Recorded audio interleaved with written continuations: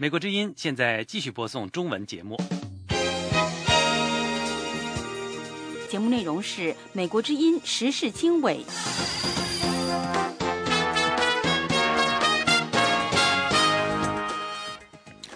各位听众好，欢迎收听美国之音的时事经纬，这里是美国首都华盛顿，我是这次节目的主持人安华。现在的时间是北京时间2013年3月12号的晚上。首先给大家介绍这个时段呢我们的主要内容。联合国人权事务官员建议调查朝鲜侵犯人权的行为。罗马天主教枢机主教团周二开始选举新教宗。美国国家安全事务顾问托马斯·多尼隆星期一在亚洲协会发表讲话，明确指出在奥巴马总统第2任期间，亚太地区将继续是美国的战略重点。以上内容欢迎收听。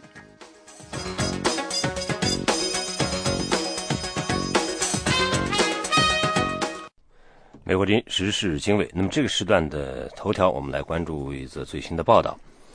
朝鲜官方媒体报道了金正恩视察前线部队时发出了最高调的威胁，那么这支部队呢已经做好攻击韩国一个边界岛屿的准备。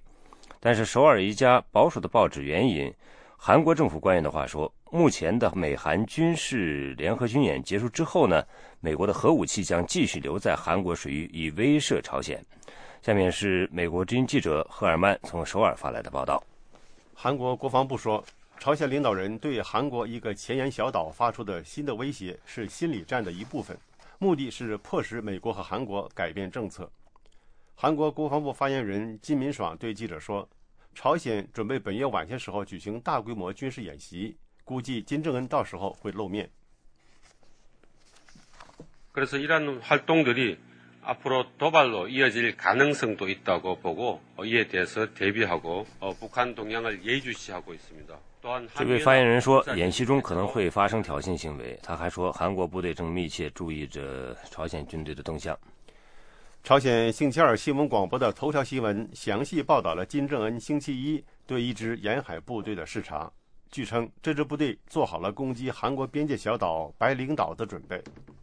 广播员说，金正恩要求部队把敌人的这个小岛变成火海。경의하는 최고사령관 동지께서는 일당 명령이 내리면 미친 광증에 걸린 적들의 허리를 부러뜨리고 명령。广播员说，金正恩对官兵说，一旦他下达命令，就把敌人拦腰斩断，彻底割断他们的命脉，让疯狂的敌人知道什么是真正的战争。韩国半官方的联合通讯社报道说，金正恩最近视察西南沿海的举动令当地观察人士担心，南北双方有可能在黄海再次发生军事冲突。平壤发出越来越强硬的好战言论之际，联合国安理会和美国对平壤实施了更严厉的制裁。美韩开始举行每年一度的联合军事演习。首尔主要的报纸中央日报援引韩国官员的话说，下个月美韩联合军演结束之后，美国的核武器将继续留在韩国水域，很可能是潜艇上的核武器。美国在1991年从朝鲜半岛撤走了核武器。驻韩美军针对美国之音的采访要求发布声明说，美国仍然坚守保卫盟国的承诺，其中包括通过常规力量和核保护伞提供高度威慑。朝鲜半岛的紧张局势上升到多年来没有过的高度。平壤说，美韩目前的联合军演是针对平壤的不断升级的对峙的一部分，也是核打击的前奏，因此平壤有权准备发动先发制人的核打击。平壤还宣布，从3月11号开始废除1953年签订的停战协定，当时签约的还有中国志愿军和交战的另一方联合国军。联合国发言人马丁内希尔基说，尽管平壤宣布废除停战协定，但是这个协定仍然有效。The terms of the armistice agreement do not allow either side unilaterally to free themselves from it. 他说，根据停战协定的条款，任何一方都不可以单方退出。秘书长当然会重申这个重要协定的有效性。韩国外交通商部发言人赵泰勇对记者说，首尔要求平壤收回废除停战协定的言论，因为这种言论威胁区域安全。 이에 우리는 정전협정을 철저히 준수하는 가운데 미국, 중국 등赵泰勇说，虽然韩国不是签约方，但是呢，首尔将彻底遵守停战协定，同美国和中国加强合作和协商，坚决应对北方废除这个协定的任何企图。60年来，朝鲜停战协定基本上维持了停火，但是南北双方从来没有签署和平协议，也没有实现关系正常化。这意味着，从严格意义上说，双方在停战以后始终处于战争状态。美国之音时事经纬，欢迎收听。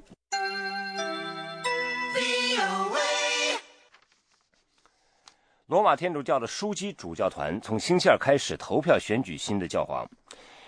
115位枢机主教团在西斯汀教堂举行秘密会议之前，参加了一次特别的弥撒。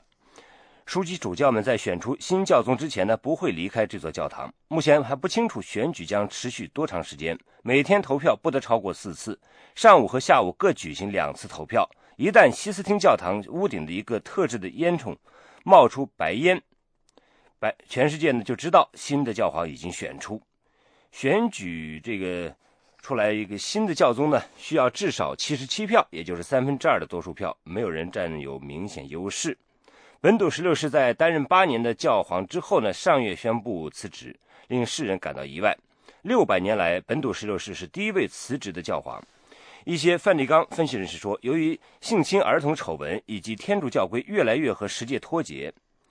那么和这个时代脱节之后呢，现在天主教会急需实行改革。他们预计枢机主教们将选出一位比较年轻的教皇，但专家们同时指出，观念更传统的枢机主教们将努力争取选出一位持保守立场的教宗。美国之音的时事经纬正在华盛顿现场直播。美国白宫一名高级官员呼吁中国采取措施停止网络入侵，并说这是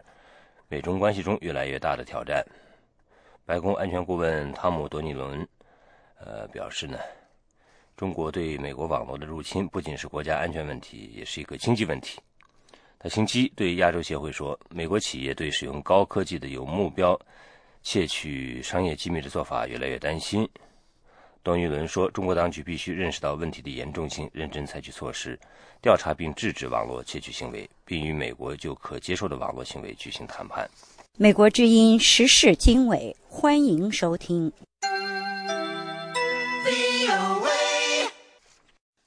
美国之音的时事经纬，我们接下来关注的是美中关系。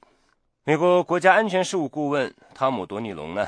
星期一，也就是3月11号，在亚洲协会发表讲话。他明确指出，在奥巴马总统第2任期期间呢，亚太地区将继续是美国的战略重点。在谈到美中关系的时候，多尼龙表示，网络安全问题不仅仅威胁到国际贸易以及中国企业的信誉，而且直接威胁到美中之间的总体关系。下面是美国之音的报道。在谈到中国的时候，多尼龙表示，美中两国之间的关系，过去、现在和未来，都将同时包含合作和竞争这2个因素。他说，正如奥巴马总统反复提到的那样，美方乐见一个和平繁荣的中国的崛起。他说，我方不希望双边关系成为由竞争和对抗来定义的那样一种关系。多尼龙说，我不同意一些历史学家和理论家所说的一个正在崛起的大国和一个已经成功的大国之间命里注定要发生对抗和冲突。他说，决策层和领导层如何对待处理相关的事务是关键。多尼龙同时表示，一些人呼吁要对中方进行某种意义上的限制，但是他说，奥巴马总统和他手下负责外交和国家安全事务的官员也不同意这样的做法，而是认为美中关系上能够有，他说，更好的结局。多尼龙说，构筑两国之间的新型关系是奥巴马和习近平2人都支持的。在谈到美中军事交流的时候，多尼龙称这一领域在目前来讲是一个重要的残缺。多尼龙在星期一的讲话中用了很大的篇幅，专门谈到了网络安全问题。他说，我这里谈的并不是那些一般的或者说是普通的网络犯罪或者是黑客行为。多尼龙在星期一的讲话中指出，这一点，也就是网络安全问题，已经成为美方的一个主要关注，并且也是美方和中方各级政府代表交换意见的时候的一个重点。他说，今后也将是如此。在网络盗窃方面，美方明确提出了3点。第一，中方需要意识到这一问题涉及的面之广，以及整个问题严重到什么程度，还有这个问题所带来的风险，不仅仅是国际贸易方面的风险，也不仅仅是中国产业界的名誉所面临的风险，而是对两国总体关系所带来的风险。美方提出的第2点是，中方需要采取严肃的步骤和措施，调查并停止所有这些网络侵权行为。第3，他说，需要中方和我方一道，通过建设性的、直接的对话，来构筑一个网络空间里面大家都能够接受的行为准则。奥巴马总统的国家安全事务顾问多尼龙在星期一的讲话中表明，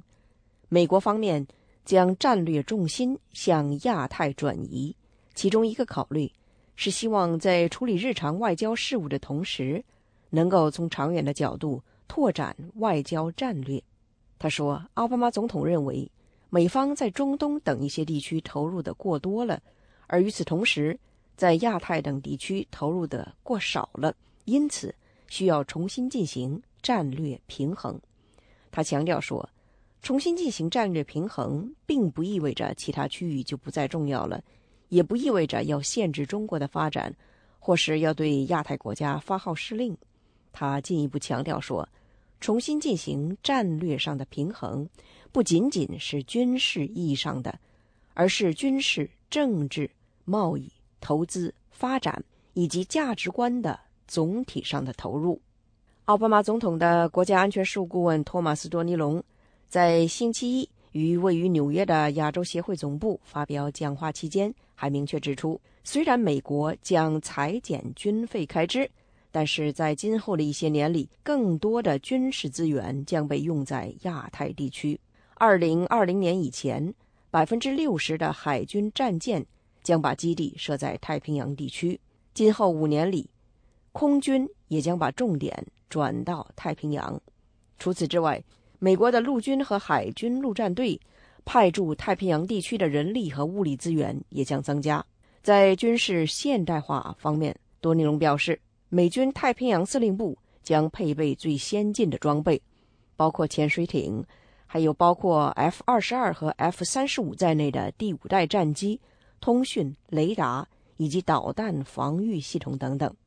奥巴马的国家安全事务顾问多尼龙在讲话当中还指出，就目前来讲，亚太地区所面临的安全领域的首要威胁是北韩。星期一，美国财政部宣布将对北韩的外贸银行实施制裁，理由是这家银行在北韩研发大面积杀伤性武器的过程当中扮演了相关的角色。美国之音记者燕青华盛顿报道。这是美国之音的时事经纬节目。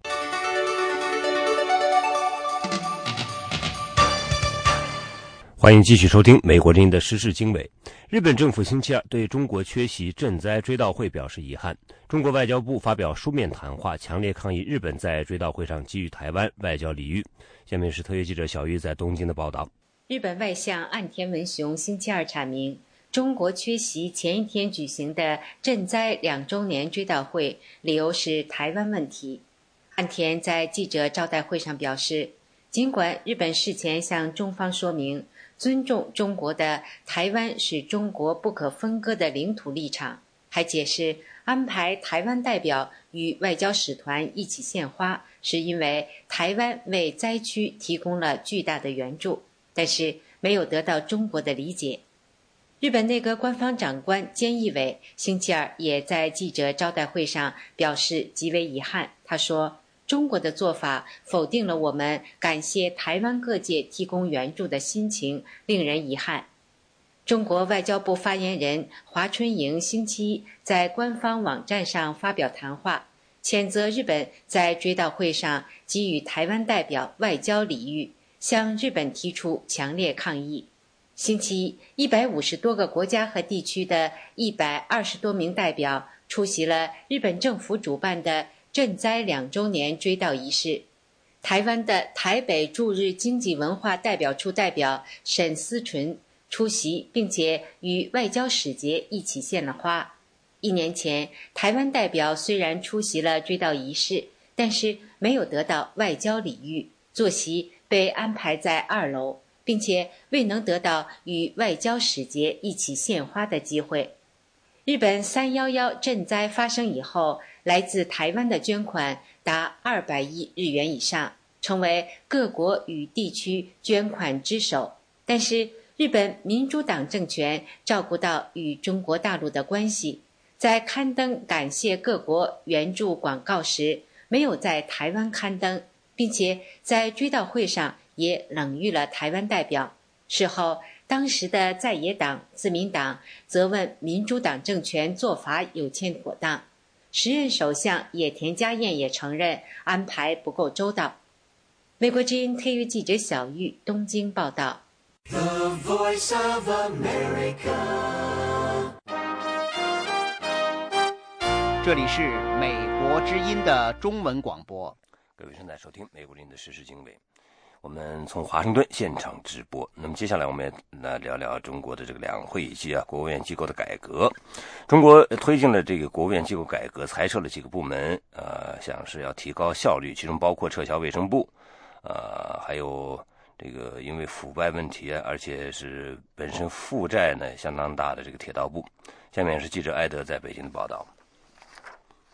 30年以来，中国进行了7次机构改革。在这次改革中，国务院部委数量将从27个减少到25个。长期以来，铁道部一直是公众批评的目标。2年来，铁道部有10几名官员因为腐败被撤职，其中包括1名部长。北京理工大学经济学教授胡星斗说，这一改革有助于反腐，因为改革的整体目标是打破长期以来铁道部的垄断地位。现在呢，正是中国处于深化改革的关键时期，所以这个时候撤销铁道部，表明中国要进行真正的市场经济改革，要打破垄断，鼓励民营企业参与竞争。所以现在撤销铁道部倒是一个最好的时机。这次机构调整的方案是把铁道部一分为2，行政权力交给交通部，另外成立一个铁路运营集团，负责商业经营。这一方案在网上引起了热烈的反响，一些人甚至前往北京的铁道部拍摄办公大楼的外景，贴到了微博上。许多人担心铁道部的解体将意味着火车票上涨。目前还不清楚这次机构改组将如何处理铁道部的债务问题。中央机构编制委员会办公室副主任王峰星期一在记者会上回答了提问，解释了这次机构调整的情况。他说，这个债务问题是在下一步组建公司之后，相关部门要很好的研究怎么来解决这个问题，这不是现在正其分开来解决的所以这个问题等过若干时间之后，你就会找到答案的。除了撤并铁道部之外，卫生部将和国家计划生育办公室合并。不过，一些政府官员马上否认了这一合并意味着改变独生子女政策的猜测。王峰说，鉴于国家资源有限，这一政策不仅要继续下去，而且要更加严厉的执行。机制上保证了计划生育这个领域的工作只能加强，不会削弱，而且等中央这个方案出台之后，我们对地方就计划生育这个领域的工作，我们也会提出加强的要求。除了撤并这2个部之外，这次改革还有国家食品药品监督管理局的升格。食品和药品安全一直是中国的一个重大问题，也是社会大众不满和担心的根源。政府官员说，仅去年1年就有465名官员涉嫌违反食品安全法规。这里是美国之音的中文广播。各位正在收听美国之音时事经纬，我们从华盛顿呢正在现场直播这次的节目，我是安华。中国领导人习近平和日本首相安倍呢预计分别在3月和4月访问俄罗斯啊。那么习近平呢，即将在正式出任中国的这个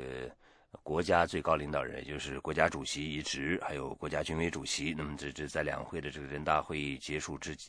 际呢，就会见分晓。那么这是毫无疑问的一件事。那么作为这个最高领导人，中国的习近平还有日本的首相安倍呢，3月4月先后是前后脚访问俄罗斯。那么评论人士就认为，中日关系的紧张造成现在这两个主要的亚洲国家呢，竞相在拉拢俄罗斯来为自己壮声势那么这也可以为俄罗斯的远东外交提供一些新的机会那么是不是这样呢？我们来听听记者白桦在莫斯科的报道。中国新领导人习近平将在3月底访问俄罗斯。根据俄罗斯媒体的报道，俄罗斯将成为习近平第一个出访的国家，可见俄罗斯在中国新领导人外交中的重要性。在送走习近平之后，俄罗斯将在4月末接待日本首相安倍来访。为准备习近平和安倍访俄，中国外长杨洁篪和日本前首相安倍的特使森西朗都在2月份几乎在同一时间访问了莫斯科。中国和日本目前关系紧张，导致这两个亚洲主要国家都在竞相拉拢俄罗斯。塔斯社驻东京记者站站长格鲁夫宁最近撰写的一篇评论文章，援引自己在日本内阁消息来源的话透露，安倍内阁希望在日美同盟的基础上为日本外交增添新的内容。美国是日本的主要盟友，而俄罗斯应该成为日本的次要盟友。安倍4月份访俄，就是要试探日俄未来合作发展双边关系的可能性。这篇文章认为，中日竞争正为俄罗斯的远东外交提供难得的机会，俄罗斯可利用这一时机在亚洲的浑水中摸到大鱼。文章认为，习近平把俄罗斯选为第一个出访的国家，这让日本担忧。安倍内阁不希望看到俄罗斯同中国结盟，共同对付日本。俄罗斯的日本问题学者基斯塔诺夫认为，俄中日三角关系中，中日关系比较复杂，中国和俄罗斯都与日本有领土纠纷，但俄罗斯的外交活动空间其实并不大，不太可能出现两个国家结成同盟对付第三国的情况。基斯塔诺夫说，梅德韦杰夫担任总统期间访问中国时，双方当时签署的声明中提到，俄罗斯和中国共同反对篡改2次大战历史的企图，反对修改2次大战的结果。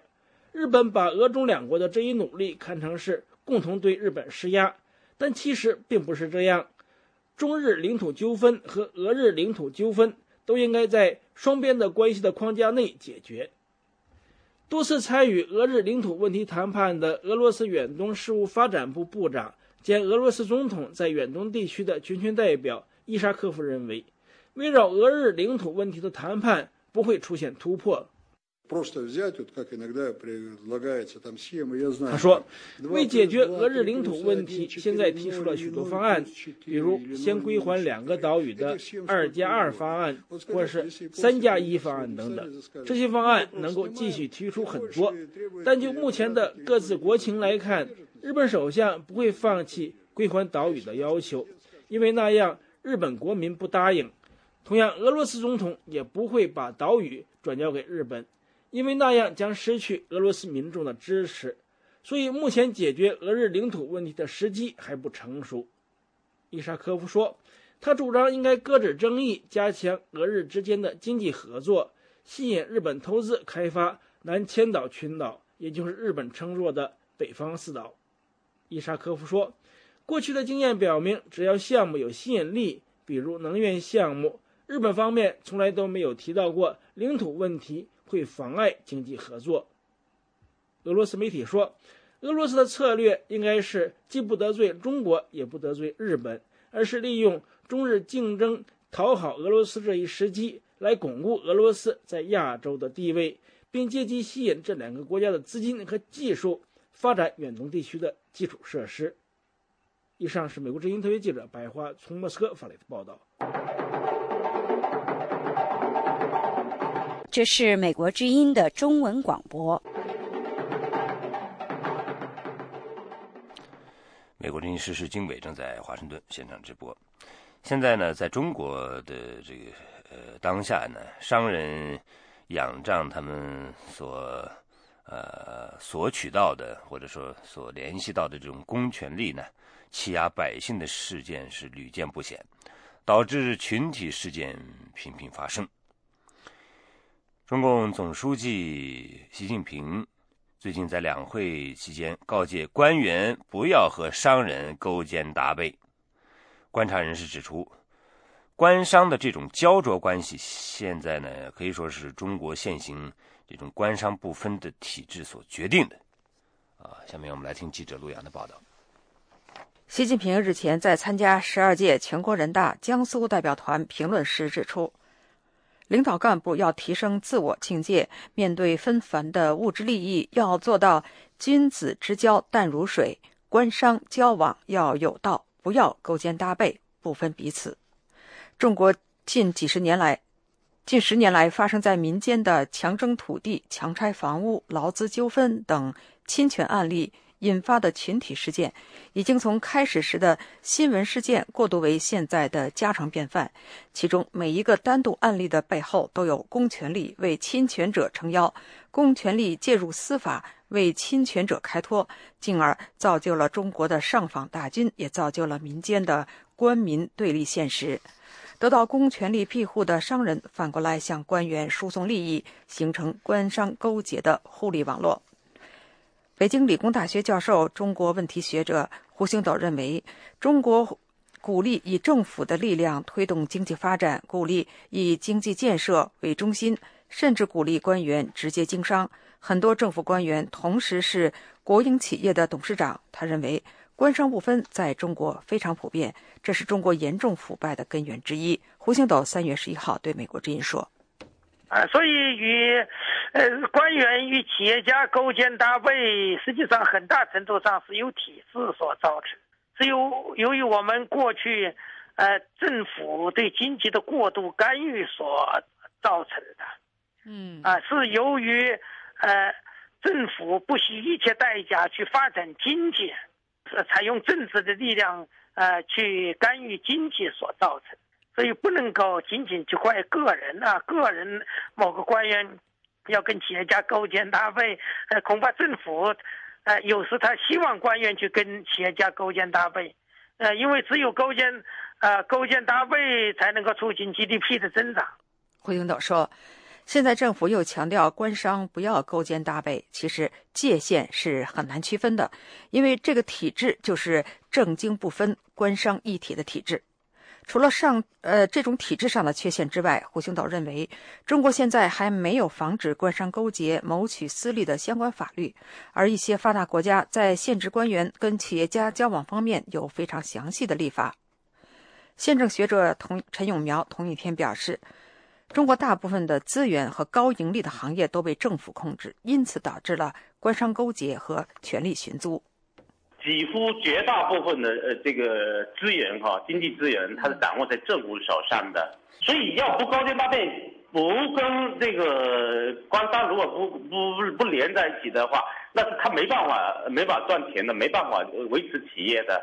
凡是利润率高的地方，它肯定是要抓在政府手上。所以如果说没有官商勾结，没有这一个权力，没有权力寻租的话，我估计中国的这个经济整个体系就崩溃了，就没掉了。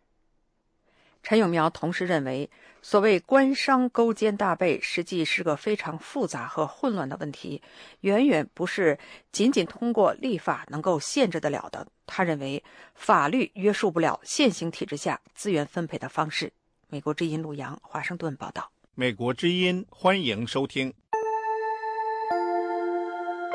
The Voice of America。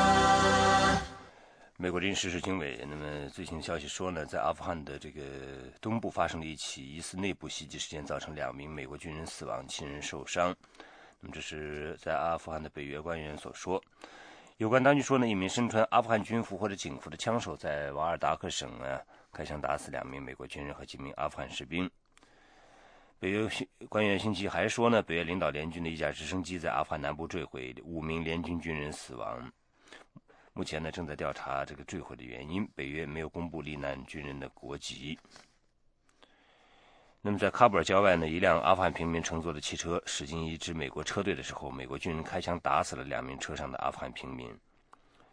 一名美国军方官员说，那些阿富汗人在接近美军车队的时候没有听从要他们停车的命令。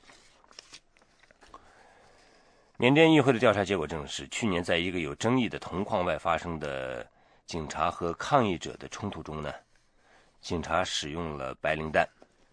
那么那座铜矿得到中国的资助。在去年11月针对缅甸军方运营的那座铜矿的示威活动中，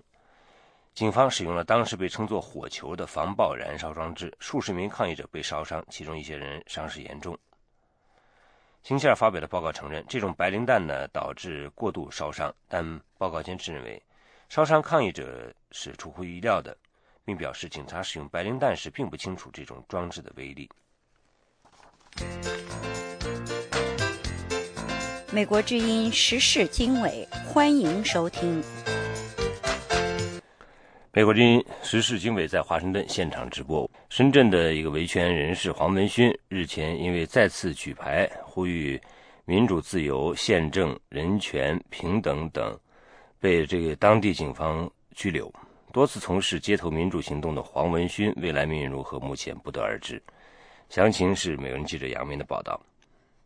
被民间誉为举牌五君子之一的黄文勋，3月10号下午在深圳市中心繁华地带华强北再次举牌，呼吁不要恐惧，打倒共产党，打倒独裁专政，民主自由、宪政、人权、平等万岁，建立民主中国，我们才是国家的主人。在举出标语牌并喊出这些口号后不久，准备走向深圳市委的黄文勋就被华强北和福田分局的公安警察强行抬走，目前据信被关押在华强北派出所。黄文勋曾多次在公众场合举牌表达公民的政治诉求和维权意识。今年2月1号，黄文勋在深圳中级法院外举牌声援被以贪污罪判处14年6个月的前深圳罗湖公安分局民警王登潮时，被警察带到当地派出所并遭到殴打。3月4号，黄文勋和另外几个人在深圳市政府门前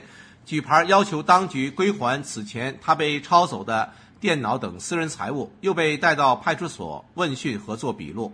2012年3月31日，黄文勋在广州天河同欧荣贵、肖勇、杨崇、罗守恒等民主维权人士一道举牌，要求国家领导人公布财产，被当局以非法集会罪刑事拘留。在被关押了1个月后，黄文勋获得取保候审。因此，黄文勋和另外4人被民间称为举牌五君子。黄文勋的辩护律师王全平说，言论自由是宪法赋予公民的神圣权利，黄文勋没有犯法，他是在履行自己的宪法权利。没有，我认为不构成违法，宪法权利嘛，因为公民有游行示威表达自己这个政治权利的这个自由嘛，他一个人去喊几句口号，这是他体现他的言论自由嘛，这怎么会违法呢？王全平律师说，执政党这么伟大，这么正确，会因为黄文勋喊打倒共产党就会真的倒吗？他希望共产党不要害怕公民喊几句口号什么的。黄文勋现在仍处在取保候审阶段，再过1个多月就可以被解除。广东知名的维权律师范彪文说，对于仍在取保候审阶段的黄文勋来说，他可能因为在取保候审阶段被当局认为触犯了法律而遇到麻烦。他说，黄文勋可能会被做出取保候审决定的机关收监。目前，黄文勋被关押在深圳华强北派出所，等候当局的发落。范彪文律师说，黄文勋被关押在派出所，未来的命运可能有2种：一，当局对黄文勋实施行政拘留，期限最长15天；二，直接把黄文勋送到去年做出黄文勋取保候审决定的机关，由该机关决定黄文勋的命运。参与网说，黄文勋是广州惠州博罗县人，今年23岁。据黄文勋中学老师介绍，黄文勋上学期间曾被惠州教育局评为道德模范、品学兼优的好学生。黄文勋曾经边打工边在中山大学走读，2011年开始参与广州街头民主抗议活动。黄文勋在这次举牌抗议之前发出了深圳街头举牌打倒共产党的呼吁。他在呼吁中说，中华民族64年来蒙受的苦难，全都是中共和他建立的罪恶体制强加的。中共，你别拿白色恐怖来吓我，你的牢狱已困不住我的信仰，不自由吾宁死。美国之音杨明香港报道。这是美国之音的时事经纬节目。那么星期一3月11号呢，是这个日本的东北大地震呢2周年的这个日子。那么香港有一个大型观光团启程呢前往灾区访问。可以说，自从去年9月爆发这个钓鱼岛争议之后呢，访问日本的中国游客是锐减。下面是特约记者小玉在东京的报道。星期一启程前来日本的香港大型观光团由160人组成，一行将访问日本东北地区的宫城县、秋田县等旅游景点以及北海道。据日本放送协会 NHK 报道，观光团是为声援日本东北震灾，由香港一家旅游社组织的。星期一，日本政府观光局香港办事处的负责人平田真信为观光团送行。他说，各位的访问是对灾区的极大声援。日本历来备受香港人的青睐，在去年访日外国游客中，香港游客位居前5名。不过，自从发生大地震以后，访问东北地区的香港游客一直停留在震灾前的2成左右。日本政府制定2013年外国游客1000万人次的目标，对香港游客寄予厚望。据日本政府观光局今年1月公布，2012年访日外国游客达836万人次，较上一年大幅增加34.6%，恢复到震灾前的水平。但是爆发岛屿争议以后，大陆游客锐减，导致900万人次的年度目标未能实现。日本观光局的数据显示，2012年上半年来自中国大陆的游客保持稳定上升势头。10月前，大陆游客较前一年大幅增加37.1%，达143万人次，刷新最高纪录。同年7月，大陆访日游客达20万人次，创下单月新高。不过9月，日本政府将钓鱼岛收为国有以后，大陆游客锐减，11月、12月只有5万前后，今年1月仍在7万前后徘徊。一位华语导游告诉记者，他的工作日程进入2013年一片空白，他们陷入了停业困境。美国之音特约记者小玉东京报道。美国之音，欢迎收听。The Voice of America。 各位正在收听美国之音时事经纬，这里是美国首都华盛顿。台湾的民进党立委提出，为避免造成两岸共同保钓的印象，政府不应再对展示中国国旗的台湾渔船提供保护。台湾保钓人士表示，出海就不怕死，不在乎政府保护与否。下面是记者申华的报道。台湾民进党立委李俊毅3月11日在立法院质询海巡署署长王进旺时，谈到了台湾保钓人士在保卫钓鱼台，中国称钓鱼岛，日本称尖阁诸岛行动中展示中国大陆5星红旗，而台湾海巡署出动船只予以保护，并且和日本海岸自卫队船只遭遇的情况。搞了老半天，黄希林根本是拿中国的钱嘛，那现在变成怎么样？我拿中国的钱，我做保钓运动，结果台湾的海巡署保护我，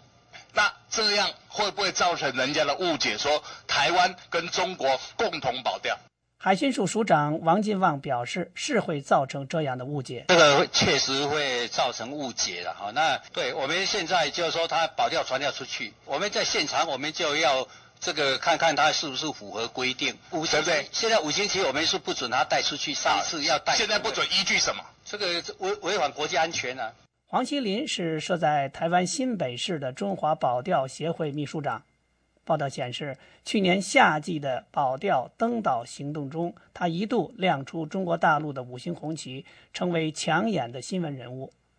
台湾岛内随即引发种种议论。立法院院长王金平说，黄锡麟的行动匪夷所思。中国大陆有媒体说，这是最有意义的行动。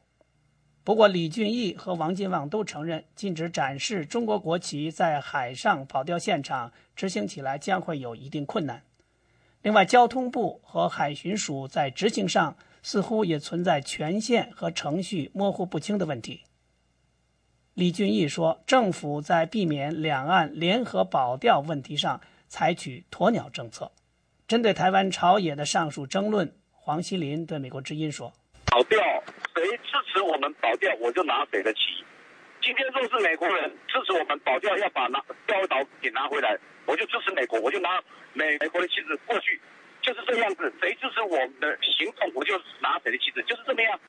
中华保钓协会的许先生对美国之音表示，敢出海就不在乎政府保护与否，政府有没有保护都一样啊，政府保护也是没用啊，日本人还是一样交让我们攻击我们啊，政府敢怎样吗？敢出海就不怕死了，这样讲比较快啦。他还说，保钓拿什么旗子不是个人可以做主，而是保钓协会民间组织的集体行动。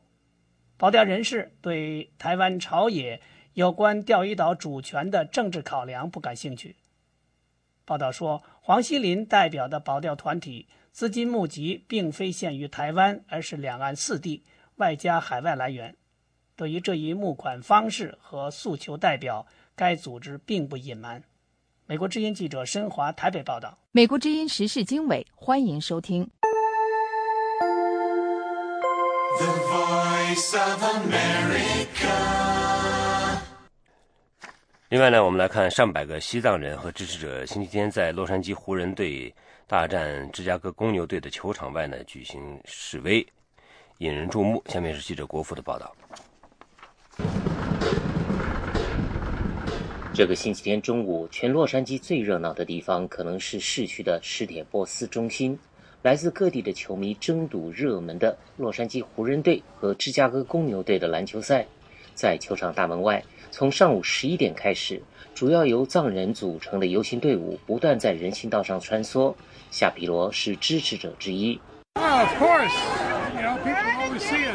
夏皮罗说，当然所有的人都看得到我们，特别是在史铁波斯中心，他们看得到。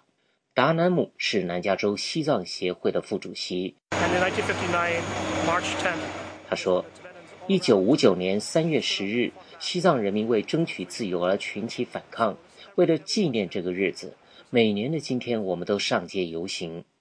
除了西藏和美国的旗帜外，最醒目的是游行者捧着的人像照片。达南姆说，许多人自焚是为了抗议中国政权，他们牺牲自己，并没有伤害别人，他们是烈士。我们有照片写上他们的名字的气球来纪念他们。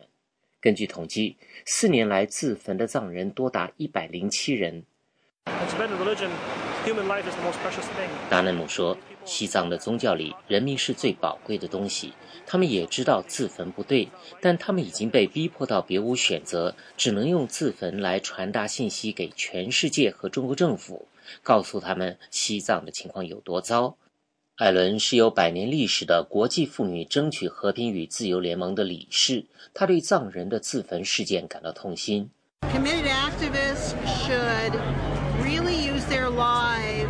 艾伦说，献身运动的活动人士应该把自己的生命用于非暴力方面，来推动自由和正义。我反对自杀和牺牲活动家，因为他们应该可以找到非暴力的方式来宣扬主张。达南姆否定藏人自焚是达赖喇嘛和西藏流亡政府煽动的说法。达赖姆说，西藏流亡政府、西藏社区和活动家都没有任何人鼓励自焚，但即使我们劝告他们不要自焚，也无法阻止他们。就像有人咳嗽，与其叫他掩住口鼻，还不如查出感染的病因。中国政府必须调查自焚的根源。中国官方把藏人自焚和帮助自焚定性为暴力罪行。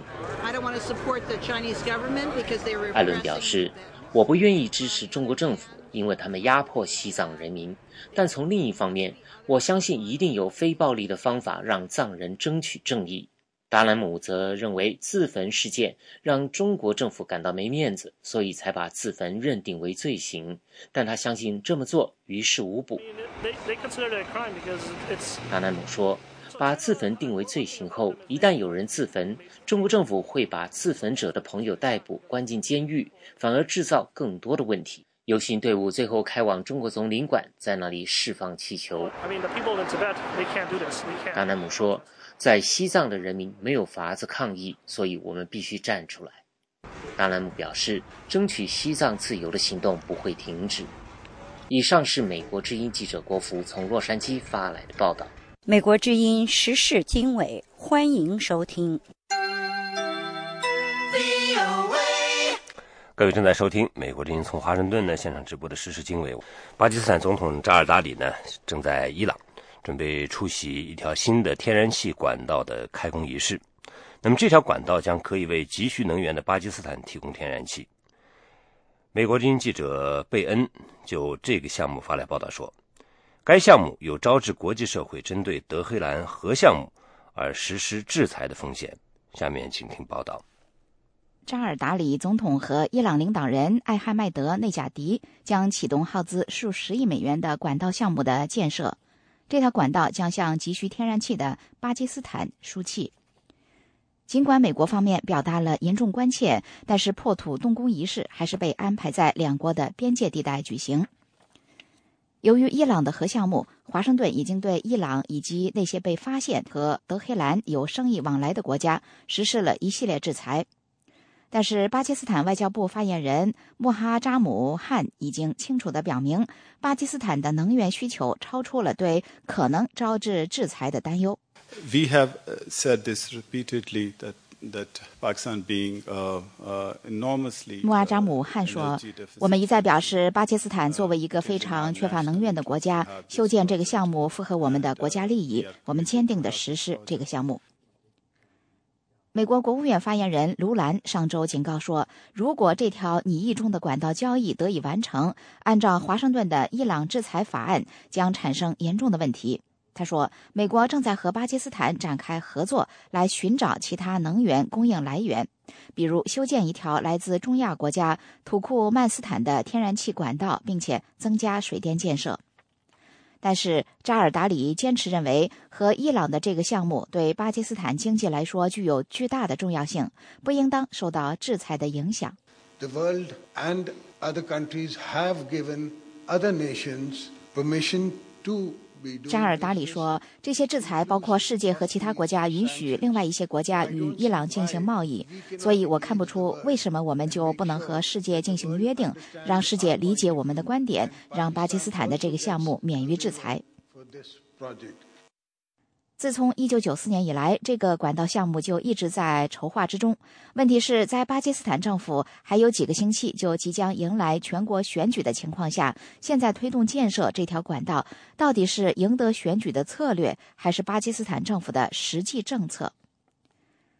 巴基斯坦几年以来一直经受着停电和长期能源短缺的困扰，影响该国的商业和家庭生活。巴基斯坦官员已经表示，这条管道可能在2014年底投入运营。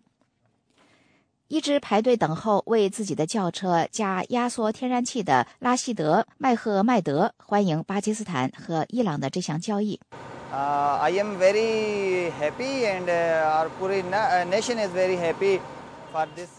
他说，对扎尔达里总统签订的这项协议，我感到非常高兴，我们的国家也感到非常高兴，这是过去5年以来最重要和最有利的协议之一。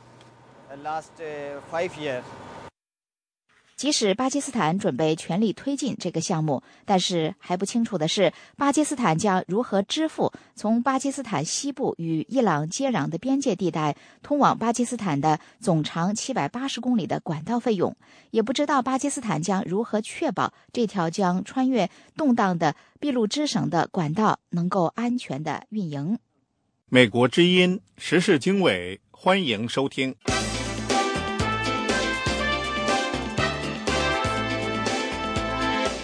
美国之音时事经纬继续从华盛顿现场直播。香港有多个民间团体呢，星期一对中国政府就联合国人权理事会查询湖南邵阳6·4民主人士李旺阳死亡案所做的回应呢，提出质疑，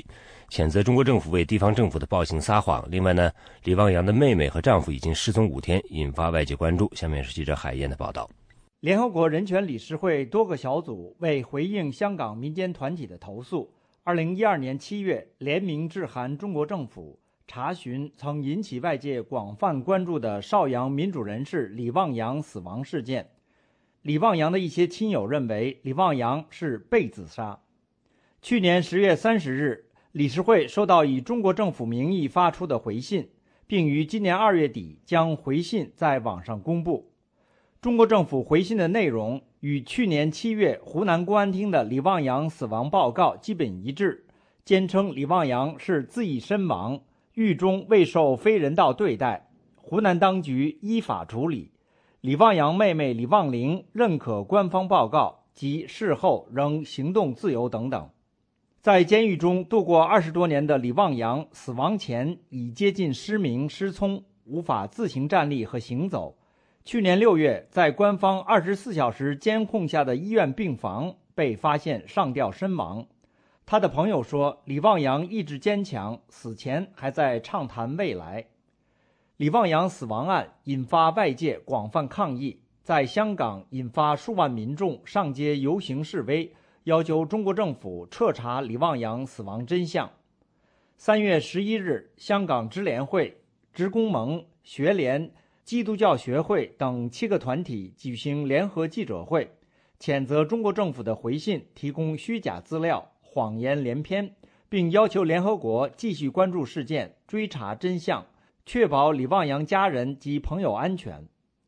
这些团体在记者会上展示香港媒体对包括李旺阳本人、李旺阳妹妹等人的采访视频和资料，并提供澳大利亚见证医学教授的分析报告，反驳中国政府的说辞。代表独立中文笔会参加记者会的笔会常务秘书潘家伟星期二对美国之音表示，中国政府对联合国的回信特别提及有香港及省政协委员参与调查李旺阳死亡，但是政协委员作为政府的花瓶，不可能增加中国政府回信的公信力。他说，这个公信力方面我们觉得是质疑的，非常的不能接受他们自己的这些政协官员等等的自己去调查，根本没有独立的调查，所以没有一点可以相信的。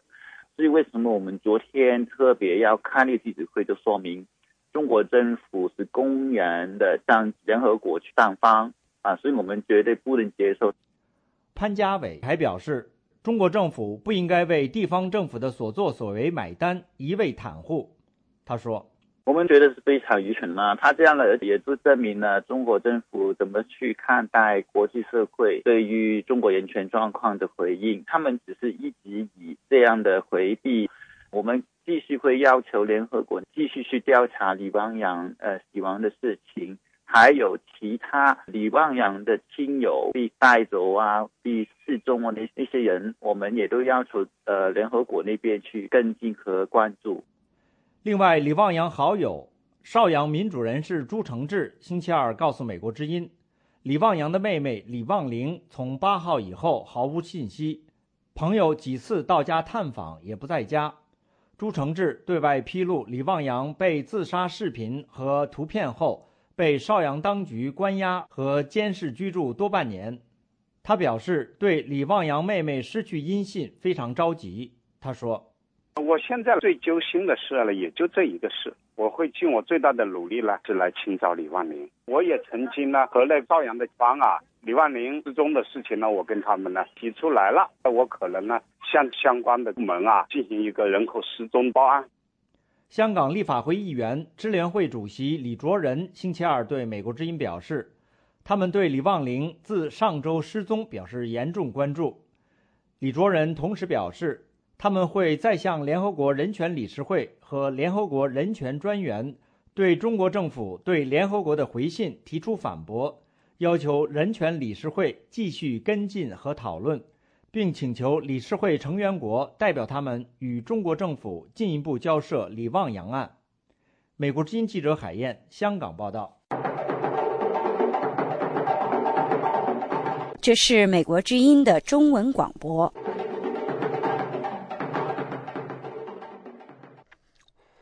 各位正在收听的是美国之音时事经纬。现在呢，脸书啊、推特啊，还有林克因啊等这些社交媒体已经逐步成为当今人们重要的通讯工具。问题是呢，有些公司甚至使用这些社交媒体招聘和管理雇员。好，我们下面来听记者的报道。罗伯特·柯林斯曾经是马里兰州公共安全和劳教部的雇员。2010年，他因母亲去世而离职休养了一段时间。之后，他返回原机构参加复职面试。面试官除了对他进行常规的背景调查之外，还要求他提供个人脸书的登录名和密码，并且登录了他的网页，查看其私人照片以及发布的信息。这个做法令柯林斯大为惊讶和不满。